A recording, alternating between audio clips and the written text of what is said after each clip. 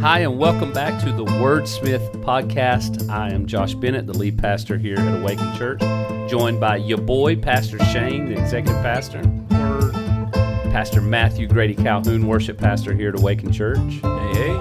And the young boy, Connor Boy Hawk. Yo, yo, yo. Here we are on the eve of SEC college football season. I know when you guys listen to this, you'll have already been neck deep into that, but we're excited 2 days away from the Georgia Bulldogs taking on the Arkansas Razorbacks to kick off 2020 season. I didn't know if it was ever going to get here, but it is here, so I'm pretty stoked about that. You guys got any big plans for the game this weekend? Nah, not any big plans, but I think Matt's going to come to the house and we're going to watch the game and pig out. Probably be a cheat day. I've been trying to watch what I eat lately, but I won't be watching it that day. Me and some buddies are going to get some wings and chill out. I'm going to try to stay for the entirety of the game. It comes down to how much aggravating Pastor Shane is to me. Yeah, well, I'd say you make it so about you're halfway saying you're through the probably first not quarter. going to make it for the whole game. Halfway Probably through the not the whole game. Probably not. No. Our house will be quite entertaining. Our boys will be geared up and ready to go, and Harper's kind of getting to where she likes to watch a little bit of sports and stuff too. So it should be fun around the Bennett household, but we're definitely excited for college football season. Today we're diving back into the book of Philippians, into chapter 2, which really gets into the meat of this book, and some great content today. Connor, would you go ahead and kick us off by reading verses 1 through 18? If then there is any encouragement in Christ, if any consolation of love, if any fellowship with the Spirit, if any affection and mercy, make my joy complete by thinking the same way, having the same love, united in spirit, intent on one purpose. Do nothing out of selfish ambition or conceit, but in humility consider others as more important than yourselves. Everyone should look out not only for his own interest, but also for the interests of others. Adopt the same attitude as that of Christ Jesus, who, existing in the form of God, did not consider equality with God as something to be exploited. Instead, he emptied himself by assuming the form of a servant, taking on the likeness of humanity, and when he had come as a man, he humbled himself by becoming obedient to the point of death, even to death on a cross. For this reason, God highly exalted him and gave him the name that is above every name, so that at the name of Jesus every knee will bow in heaven and on earth and under the earth, and every tongue will confess that Jesus Christ is Lord, to the glory of God the Father. Therefore, my dear friends, just as you have always obeyed, so now, not only in my presence, but even more in my absence, work out your own salvation with fear and trembling. For it's God who is working in you, both to will and to work according to his good purpose. Do everything without grumbling and arguing, so that you may be blameless and pure, children of God, who are faultless in crooked and perverted generation. Among you shine like stars in the world, by holding firm to the word of life. Then I can boast in the day of Christ, that I didn't run or labor for nothing. Even if I am poured out as a drink offering on the sacrificial service of your faith, I'm glad and rejoice with all of you. In the same way, you should also be glad and rejoice with me. Okay, so here Paul jumps out of the gate with, if there's any encouragement in Christ, any consolation of love, if there's any fellowship of the Spirit, if any affection of mercy. And, if for us almost means like, okay, if there is, in a sense of there may or may not be. But really when you dive into the language here, it was more like since. Paul was encouraging them because of these things. Let's talk a few minutes about these things that Paul is kind of using to provoke them towards this call to unity that he's striving towards. Yeah, it's a rhetorical device. That's why he's saying the if there. It's building towards the reveal there of verse 2. So to look at these individually, first, if there's any encouragement in Christ, well, of course, there's a great deal of encouragement in Christ, that we are found in Christ. His life is ours. His sacrificial death is ours, and we now enjoy his life and those benefits. If there's any consultation of love, love itself is consoling. It encourages us. It comforts us. If any fellowship with the Spirit, fellowship is the presence. The Spirit is amongst us. He is moving amongst his church. He is encouraging us. He's empowering us to work and to live lives marked by love and holiness. And then affection, another way of saying that is brotherly love.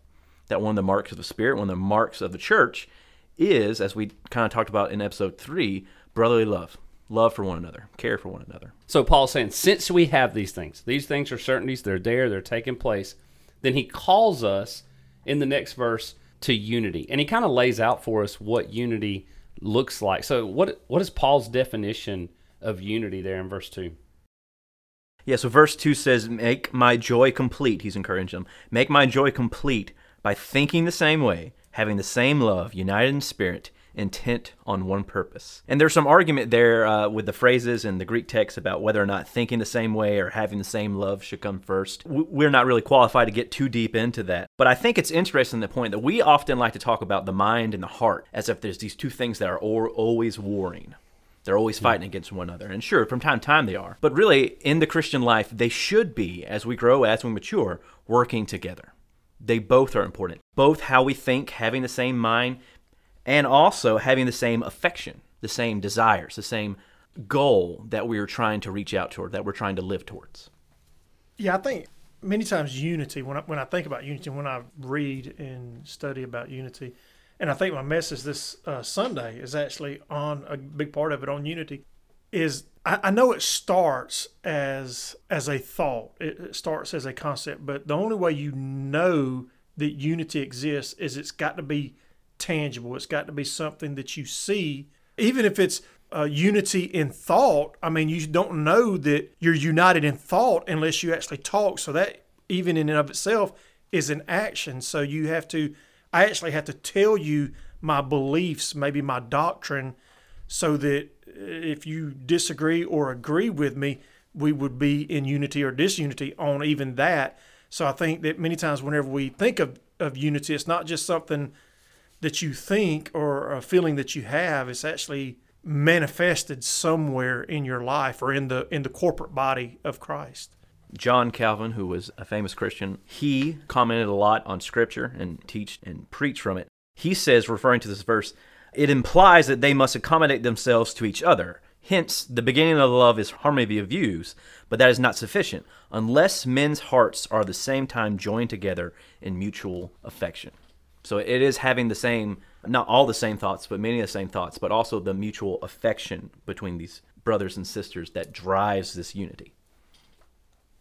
Absolutely. So Paul's call here to unity is that the church would be thinking along the same lines, loving in the same way, working towards the same purpose. And, we take pieces of Scripture from other places, and we know like Paul's call in many of his letters to the church was that they be thinking on things that are above, not on things of this world. And so his call for unity is that the church be thinking about things that are above and that they be loving as Christ has called us to love and intent on one purpose. He's laid that out for us in chapter 1 that we've discussed in great detail, and that's the gospel would be going out, that it would be being preached and proclaimed and being shared. And so a church that is unified is in those things. Their mind is on the things that are above. Their heart is intent on loving the way Christ has called us to love. And they're motivated and dedicated to the purpose of sharing the gospel. So I think that's really at the core of what every church's unity should be about. There's got to be an abundance of grace there, too, I think, absolutely. to have unity. Because, I mean, we're going to disagree on things. And I think if we're able to show one another grace in abundance, because I know people have to show me grace from a lot of the time, but I have to do the same thing. And I think it's kind of like a bank account. You put grace in, you take grace out. If you're always absorbing everybody's grace, but you never show anyone grace, I think that's when unity becomes bankrupt many times in a relationship or even in a corporate body. I think unity too has to come back to we're all in the same mission. We're all on, to glorify Christ, and we're all one body. So to be on one mission is unity. Absolutely at the core of it. And then in verse 3, to me, this is kind of where the rest of the chapter gets unlocked. Paul, it's this call for unity, and then he gives us the key to unity in verses 3 and 4. And then he elaborates on that throughout the rest of the chapter. So verse 3 says, do nothing out of selfish ambition or conceit, but in humility consider others as more important than yourselves. Everyone should look out not only for his own interest, but also for the interest of others. And so I think at this very heart of unity, Paul says it requires humility. Like that's the key that allows unity to exist, is not arrogance, but humility and servanthood. And so what do you think about this call to humility and how that ties into his call to unity? Well, first of all, I think it's very countercultural to speak. Like, even in their day, I think it probably was very countercultural because, I mean, our culture, the prevailing thought is you got to take care of number one. You know, you got to look out for number one. And then if you have enough left over, you can look out for other people, but you got to take care of yourself first because nobody else is going to. And that's kind of the prevailing philosophy in American culture. But this is very, like I said, countercultural in the thought of it. I got to look out for others before I look out for myself. And here's the thing: whenever we see that in other people, it's very admirable. Like we're like, man, I wish I was more like that. But many times we don't try to replicate that. A lot of times in our own life, even though we see it as very admirable in other people's lives. And it's difficult to maintain for an extended period of time. Sure. Because our natural instincts, our natural position is to look out for me. How am I feeling? How am I thinking? What do I want? During the COVID pandemic, pretty early on, we had one of our church members, her and her family was exposed to COVID. So, in kind of a hurry, I offered to go and get her some supplies, some groceries, because they were going to go self-quarantine in their home for at least a couple of days. I offered and more than gladly went to Walmart. I picked up some of the things. I discovered baby formula is wildly expensive for the single people who may stumble upon this. Amen. But I got that, and I got some other things, and I took them and dropped them off at the house. And I remember leaving there. I remember there being such a high. I remember feeling great. And I remember thinking to myself, why don't I do this more? Why am I not always this way? And then it was probably like 10 or 15 minutes later, I'm back to thinking just about myself. Yeah. So it's hard. It's hard to put the interests of others before yourself. It's hard to do it, even though we recognize it's actually better. And it feels great. Sure. And it actually builds unity faster than anything else, because if I'm looking out for Shane and Shane's looking out for me, by the very nature, that draws us closer together. And same thing in marriages. You know, one of the things that happens when marriages start struggling is the husband starts worrying about himself and the wife starts worrying about herself and usually the rest of the family, and they're kind of pulling away. But if the husband is concerned with meeting the needs of the wife and the wife is concerned with meeting the needs of the husband, that draws them together because they're by nature moving towards each other emotionally and spiritually and all those things. And the same thing's true in the church, that as we seek out humility, then we're being drawn in to unity. But it's very difficult to live out. And I think it's difficult to live out because we're selfish people. Sure. We're terribly selfish people. And the flesh is always pulling at us. And, you know, what you were describing, Pastor Matt, is that. It's the war of the spirit and the flesh. And nobody has to teach you to be that way. No. I mean, that's what you're always going to, revert to. That's why he's actually telling you to. That's why many of the commands, I think, in Scripture, and we see these commands here, but I think many times when we see commands throughout the New Testament, these commands were given because that's not natural to you. So you have to be commanded that, look, you need to think this way. You need to be this way. What's every 2-year-old's favorite word? No. Mine. No, yeah. No and mine go in close second. But, I mean, my 2-year-old runs around the house all the time. Mine. Even if it's not hers. You know, It can be mine or it can be my wife's or my boys. And that's mine. Yep. And you're right. Nobody teaches us that. It's at the very, very core of our hearts. So this next few verses, to me, it's one of those gold mines of Scripture. And, of course, all of Scripture is amazing. But this, to me, is one I go back to so often because Paul is calling us to have the same attitude the CSB uses. Some translations say have the same mind as Christ Jesus. But he's calling us to a higher place in our humility to be like Christ, adopt the same attitude as that of Christ Jesus, who existing in the form of God did not consider equality with God or as something to be exploited. Instead, he emptied himself by assuming the form of a servant, taking on the likeness of humanity. And when he had become a man, he humbled himself by becoming obedient to the point of death, even to death on a cross. And these verses take us down this almost spiral action of humility. That we find Christ in verse 5 at the highest place of all creation, he's at the right hand of the Father, and it says that he is equal with God. And we understand that from the Trinity. God the Father, the Son, Holy Spirit exist in this beautiful, harmonious relationship. But he is existing in the form of God, and he did not consider equality with God as something to be exploited. Now, several different translations translate this verse different ways, and this is one of those verses that has a little bit of debate exactly what it means, but I think it's one of those where you end up at the same place no matter what. Some say consider equality with God as something to be grasped or something to be exploited. What do you guys think about that verse? I like when it's translated grasped better, because it's when you're talking about being equal with God, he didn't have to reach up to try to be equal with God. He was God. So it's not something he had to grasp after. It's something that, he was. So I like that translation. If I had a better understanding of the English language, maybe some other words would fit in there just as well, though. Yeah, well, and I think the trouble with this one is not the English language, it's the Greek language. I had read through some of Dr. Piccarelli's notes on this, and he said there's basically 4 different prevailing thoughts, and one of those is exactly what you're saying. There was nothing about being equal to God that he needed. Like, there was nothing to be grasped after. He was completely equal to God. Some translate this word here to mean exploit. In other words, even though he was equal to God, he chose to not exploit that, but instead to act in the exact opposite of exploitation by becoming a servant, by expressing humility. All of these different interpretations, they lead you to the same place, that Christ was equal to God, yet he chose to give that up.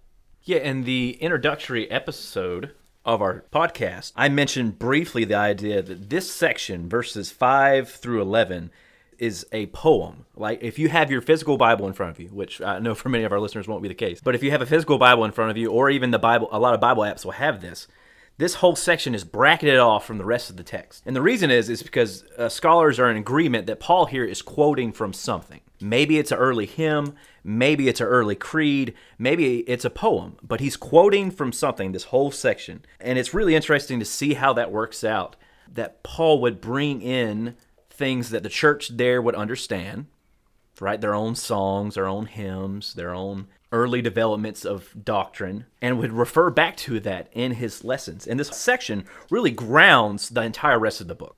You can make an argument, Alan Patton, I think his name is, at the Bible Project, argues that this whole section, verses 5 through 11, really grounds everything else that Paul's going to talk about in the whole book. And it's just really interesting to read up more about that. We don't go too deep into chiastic poems, is what they're called. It's an ancient Hebrew literature thing, which we're not really qualified to talk about too much. But it's interesting to see how this one section, it can seem like he's just kind of rambling, talking about something. He's moving on, but he's really referring from something they already understand. They're already being teaching to.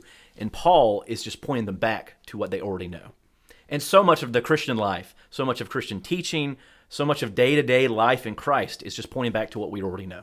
Pointing back to what we already understand and finding it, trusting in it more and more. And each part of this poem or this quotation that Paul uses builds upon the other. So the first step is that Christ, being equal to God, emptied himself. Mm-hmm. And the amazing thing to me about this passage is every step in and of itself is an amazing step of humility for Christ. But when you compile them together and see the progression, it becomes even deeper. So, in other words, if Christ had just left the Father and come to earth, but he didn't come as a servant, he didn't come to die, he didn't come to die on a cross, he just come to be a human, but maybe he was the wealthiest human that ever lived, or he was an icon, that would have still been a step of humility for Jesus. And so the beginning of this is letting us know, even by leaving God the Father, Jesus stepped down and took a step of humility. And then he leads us a little deeper. From an apologetics point of view, I've always found it fascinating when it talks about that he became obedient, because it is talking about him being in the flesh, being here in bodily form, that he became obedient even to the point of death. You can never be more human than you are when you die, because, 10 out of 10 people die. And so, and I think even when it talks about death on a cross, he's placing the death of Christ, well, in prophecy, but also in history, because, it was a very unique way of dying, and it is a very historical way of dying, on the cross through crucifixion. And so from in a point of view of apologetics, he's placing that in there, that that, and maybe it was to combat Gnostic teachings of the time, like because they didn't believe that Christ died a bodily death. But he said, no, he was human, even to the point that he died on a cross. And so, he leaves this. You're right. I mean, it identifies his humanity, and he goes from being equal to God, emptying himself, and then he takes on the form of a servant. So here's another step of humility from Christ. As he comes, he takes on the form of a servant. And just to even think about that, this idea that the God of the universe came to earth, but then came as a servant. And nothing maybe signifies that even or better or more than in John when he kneels down to wash the disciples' feet. And it shows the great deal of his servanthood. And everything about Jesus' life was built around this idea that he came to serve.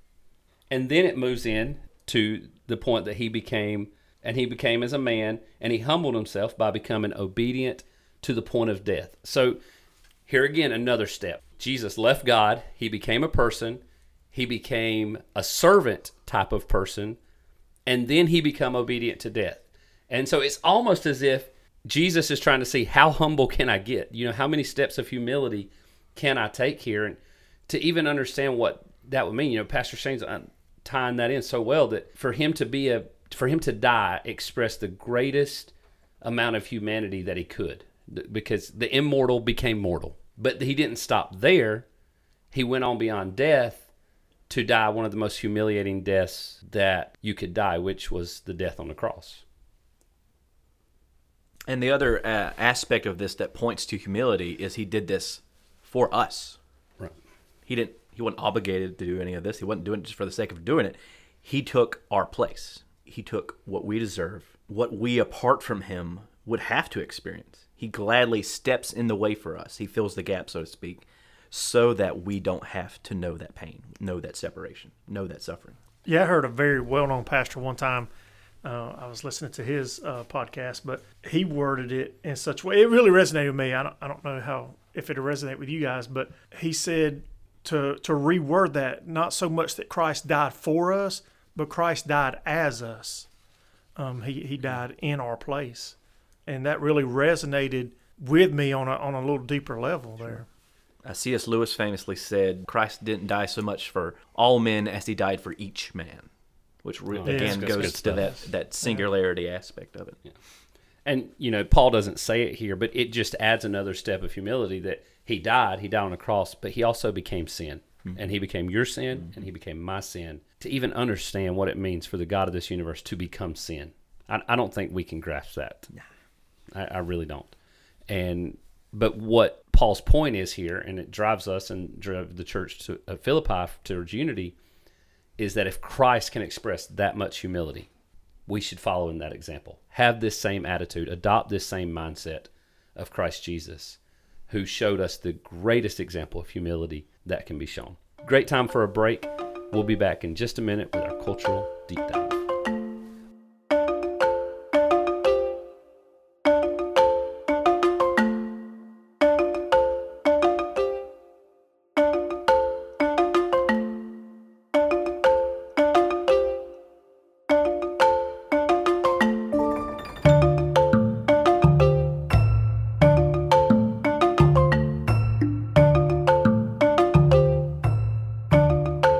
Okay, it's time for our cultural deep dive, and our cultural deep dive each week is a segment of the podcast where we dive in to something historical or culturally relevant at the time. And so today we thought no better time than to dive in to historical crucifixion. Normally when we think of the word crucifixion, we automatically think of Jesus, but this was a form of death that was prevalent in this time period, so I think it would be great for us to spend some time talking about what it was, where it originated, what it looked like, and maybe that'll give us some more insight to what Jesus experienced on the cross. I think that it originated with the Assyrian Empire in a broad sense for crucifixion, because I think what made Roman crucifixion unique is they're the first ones to use like a cross to actually crucify. The Assyrians and other empires did use crucifixion as a type of punishment, but theirs was more like they would nail them tie them to a tree. And usually when they did it, like especially the Assyrians, whenever they did it, they didn't nail your feet. They nailed your wrists or your hands. I think, everything from your fingertip to your elbow was considered a hand or a forearm. But that's what they would nail, and maybe you would suffocate quicker. But they say that the Roman Empire kind of perfected it, and I think part of that was because they're the first ones to actually build a cross. And there wasn't just one type of cross. There were several different types of cross, but they were all called a cross. And they built that. That's what they crucified you with. Yeah, some of the crosses look more like a capital T. We always think of like a little T, which, the typical cross. Some of them were more like a capital T. Some of them were, like you're saying, just a pole. Yeah. Sometimes the hands were tied. Sometimes the hands were nailed. Sometimes the feet were nailed. Sometimes the feet were tied. I mean, it was just a wide variety. But like you said, it began with the Assyrians there in the 6th century BC. Alexander the Great, here comes this historical figure coming back into our podcast again. But he was known to have brought it from Persia into the Mediterranean countries and brought it into there around the 4th century BC. And it was virtually never used in Greece, pre-Hellenistic. But then the Romans began to perfect it, as you said. And they did it for 500 years. It was a common term of death for about 500 years until it was outlawed by Constantine in the 4th century. Yeah, was Constantine the first, maybe, or second? Was it first or First. second? First, yeah. 4th century. And I think, if I'm not mistaken, if you were a Roman citizen, because it was the crucifixion was not only was it brutal physically, but it was also meant to shame the person. And so I believe if you were a Roman citizen, you could not be crucified. Maybe under certain circumstances you could, but under most circumstances, if you were a Roman citizen, you couldn't be crucified. I was looking through the process of when people were crucified during the Roman time period, and there's some steps of going on through this. And it says the condemned man, after being whipped or scourged, they dragged the crossbeam of the cross to the place where they were going to be punished, where the upright shaft was already fixed in the ground. They were stripped of their clothing, either when they were being scourged or whipped. They would be bound out fast, outstretched arms to the crossbeam, and nailed firmly through the wrist, like Pastor Shane was talking about. And and it says the crossbeam was raised high, about 12 feet off the ground. And so they were nailed through their feet and through their hands, and then they were held upright. And there usually not be a place where their feet could hold their weight up, so it would cause them to almost their weight to pull them down to make them suffocate. And the purpose behind crucifixion was that to dissuade the witnesses from doing the same thing. That was the purpose of this type of death. If you see somebody getting crucified for stealing something or for claiming to be God or whatever, they wanted you to look and go, yeah, I don't want to experience that. And so because of that, they would make it as humiliating and as painful and as ridiculing, as visible as they could. I mean, you were naked. We don't see pictures of Jesus naked because that would seem highly inappropriate. But when Jesus died on the cross, he was naked, Mm-hmm. They would pour salt in wounds. They would allow birds. Sometimes they would leave the people up there, no proper burial, just to be eaten by birds when they were dead. I mean, it was just an amazingly torturous way to die. It was just awful. Yeah, I read it in one source. I didn't read it in many sources, so I don't know how grounded it is. But they said that they did, on occasion, they would smear honey on the face or the head of the person being crucified so that it would add to the torment, because the bugs and the birds and everything would just, eat at them for days, which is normally how long I think it took for them to die. Yeah, anywhere from 6 hours to 4 days. And to make this worse, the cross was kind of the last step. You had been scourged, you had been beaten, you had to carry, a lot of times we think of Jesus carrying his cross up the hill as him carrying the whole cross. Typically it was just the cross beam, but still, that's about 100 pounds. I mean, I don't know. I've drug a 100-pound deer through the woods. I kind of know what that would feel like, but I can't imagine carrying a 100-pound crossbeam, after having been physically beaten and experienced the torture that Jesus had already, both emotionally, spiritually, physically, all of those things combined. And to top it off, while you're dying, you're being ridiculed and mocked by the entire city that's out to kind of watch this thing. So historically, crucifixion was a cruel punishment. It was a cruel death. That's our cultural deep dive for this week. We'll be back in just a second to continue diving into Philippians chapter 2.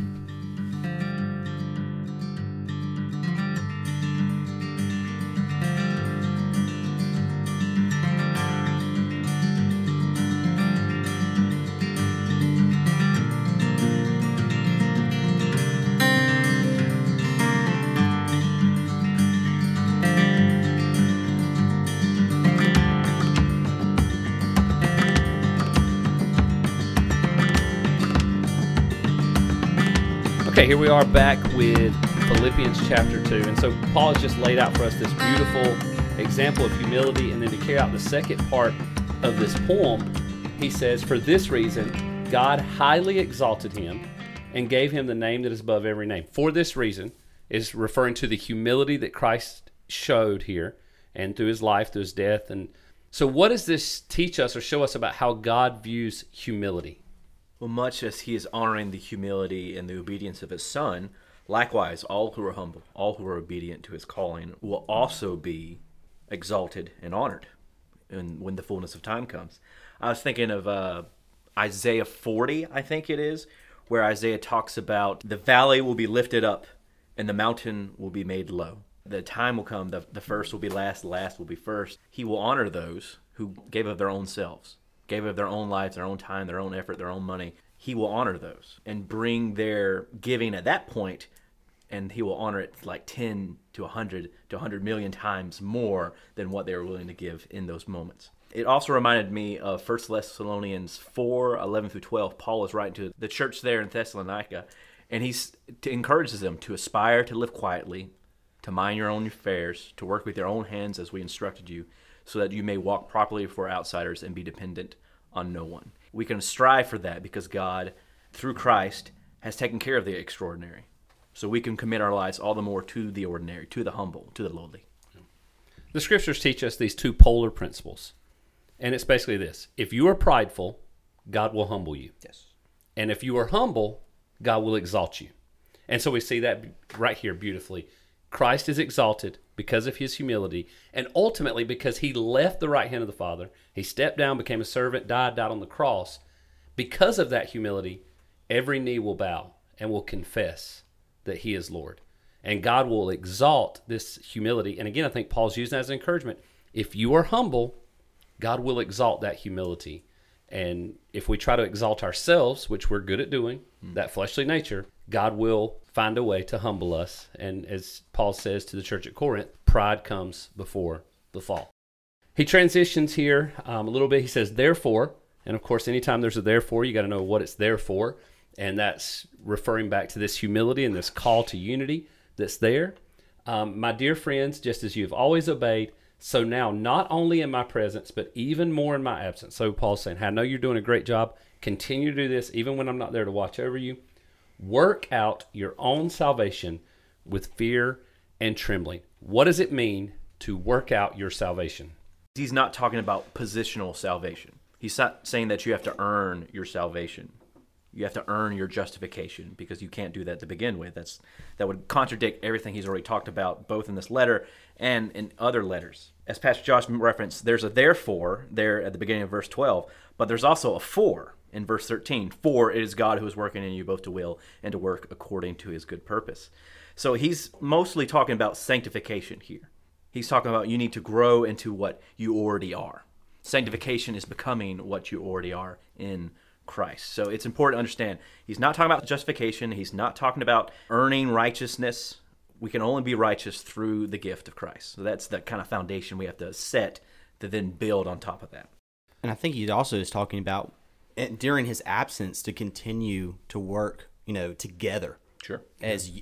For unity, to continue. And I think the very nature of what he's saying here is to work out what Christ has worked in, to allow what Christ has done in your life to work itself out through the fruits of your life, through the fruits of your labor, through your actions. But I just wanted to address that because at first you really it sounds like work to be saved, but that's not what it means at all. Like you said, I mean, it means to live out what Christ has done inside your heart and inside your life, and it's called a sanctification that Pastor Matt said. But he does make a point here to say, look, it's God that does the work. And let's see, I want to quote him exactly. For it is God who is working in you both to will and to work according to his good purpose. And it is Christ who does the work, or it is God who does the work in our lives and draws us closer to him and stirs us, provokes us to good works. And then in verse 14, he says, do everything without grumbling and arguing. We are so good at that. It's amazing to me, here's the first century church having issues with grumbling and arguing. And have you guys ever known churches to have issues grumbling and arguing? Oh, sure. I was preaching at a church in eastern Kentucky when I was in college, and the church had been burnt down, and they had like a tent outside, the old tent revival type setup. Sure.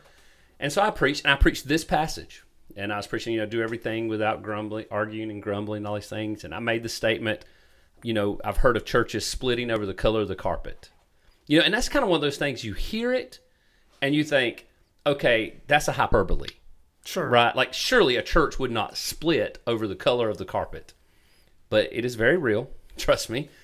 I get to the back, and I, after I preached, went to kind of the entryway of the tent, and the pastor was up kind of doing a closing deal to the service, and this deacon come up, and I had a suit and tie on, and he grabbed me by my tie and my shirt. And he said, I don't care what that preacher told you. You shouldn't have said that. And I thought, what is going on? So I asked the preacher about it at lunch. And because their church had been burnt down, there was part of the church, I guess you'll say half of the church that wanted to build the church back exactly like it was. And the other half wanted to renovate and change colors and kind of modernize the church. And there was a literal split in the church about the color of the carpet and the color of the walls and the color of the pews and all these things. And so he thought the pastor had put me up to say that. But in all reality, I thought it was just a hyperbole. But Paul is saying, look, if you're grumbling and arguing about everything, you can't have unity, and a lot of that comes with humility as well. And he dives into this. It kind of gives us the reason here. He says, so that you may be blameless and pure children of God who are faultless in a crooked generation. And when the church does argue and bicker and fight and split over ridiculous issues, it becomes a poor testimony of the gospel. Mm-hmm. I mean, I'm sure we have all heard people before that's like, well, I don't want to go to church because they got in this fight, or I've heard this story, or those kind of things. I mean, so how does this call to not argue and grumble lead us into more unity and help us to be better representations of the purpose that Paul's called us to, which is to share the gospel? Practically, the less you're grumbling and complaining and arguing, the more unity you're going to have in the body. Kind of goes almost without saying, that's going to be one of the effects of abstaining from those sort of things, which is probably why he finishes that line out, that you'll shine like stars in the world. You'll really stand out because that's what comes natural to us, to grumble and complain. And so he's saying, you need to really refrain from that. And whenever we see like big arguments, very seldom, if ever, is it over a serious like theological matter. Like, we really differ on, something that's really doctrinal in the Bible. It's usually maybe a preference or methodology or something along those lines. That's what we normally see people arguing over. The thing is, if somebody who isn't saved comes into a church, or somebody who's just not a believer, they're not a follower of Christ, they come into a church and they see you arguing over trivial things, automatically would make me think, man, what's going to happen when it's a real, something real at the core?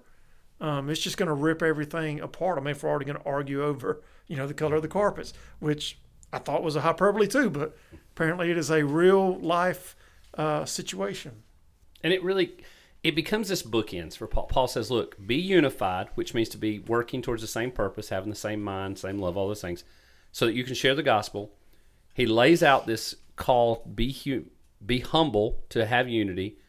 And then he kind of bookends it with, we need to be unified because that's how we share the gospel. That's how the gospel has the most effect. Most people are receptive to it because you shine and stand out when you are unified. It's easy for people to argue. Me and Pastor Shane can bring up any topic in the world and start an argument in a few minutes if we want to. It's easy to do that. Sure. It's hard to be unified. Mm-hmm. It takes work. It takes effort. But when the world sees that, it draws them to Christ instead of repels them away from Christ. So what are your takeaways for this first part of chapter 2? Unity, coming together as a body of Christ, and how desperate we need that in this day and age is unity. And I think it's probably, and that would be mine too, but I think that it's probably deeper than just being agreeable. Because usually when we think of unity, we think of that they're just agreeable, they but you can have unity and like have a lot of disagreements within that unity. But the thing about it, I think unity is one of those things that whenever you see it, you know what it is. You're like, man, that they're unified in the gospel. You can see it. It's something that's otherworldly. It's something that would make you hunger and thirst after it. I think it's very attractive. But I think we have to understand unity in a biblical sense, not just a sense of just being agreeable, but like we're moving in the same direction. Yeah, you often hear people say there's a difference between unity and uniformity. Uniformity is everybody is of the sameness. Like they all are the same. The church has never been the same. The church has always been a place where you find great diversity, both ethnically, financially, life experience. We are a diverse church because we serve and follow a diverse God. He is one, but he is also existing in 3 different persons: God the Father, God the Son, the Holy Spirit. So unity is not opposed to diversity, or it's not opposed to disagreements from time to time. It is what you do in spite of that. What you do as you love and bear with one another despite these disagreements, despite our differences. And I think it is best seen with the progress and the work that is done. If the 4 of us went out and said, we're going to build a railroad track through the state of Georgia, and we went out, we had a camp, and we sat around all night and sang some Kumbaya together and had a good time, but at the end of the thing, we never built any railroad tracks. Sure. That wasn't real unity. That was just getting along. But if we go through and we work together and accomplish the goal of building the railroad track, at the end, we worked in a unified manner to accomplish a great work. And that's what Paul's calling the church to do. Not just get along, but to work together to share the gospel, because ultimately that is the mission, to share the gospel, to be his witnesses in Jerusalem, Judea, Samaria, and to the ends of the world. And unity helps us make that happen. So that's our thoughts on Philippians chapter 2, verses 1 through 18. It's been another great week here at the Wordsmith. No matter how you listen to podcasts, whether it's on Apple, Google, Spotify, or somewhere else, find us, like us, subscribe, and we'll be here every week giving you more thoughts on the book of Philippians.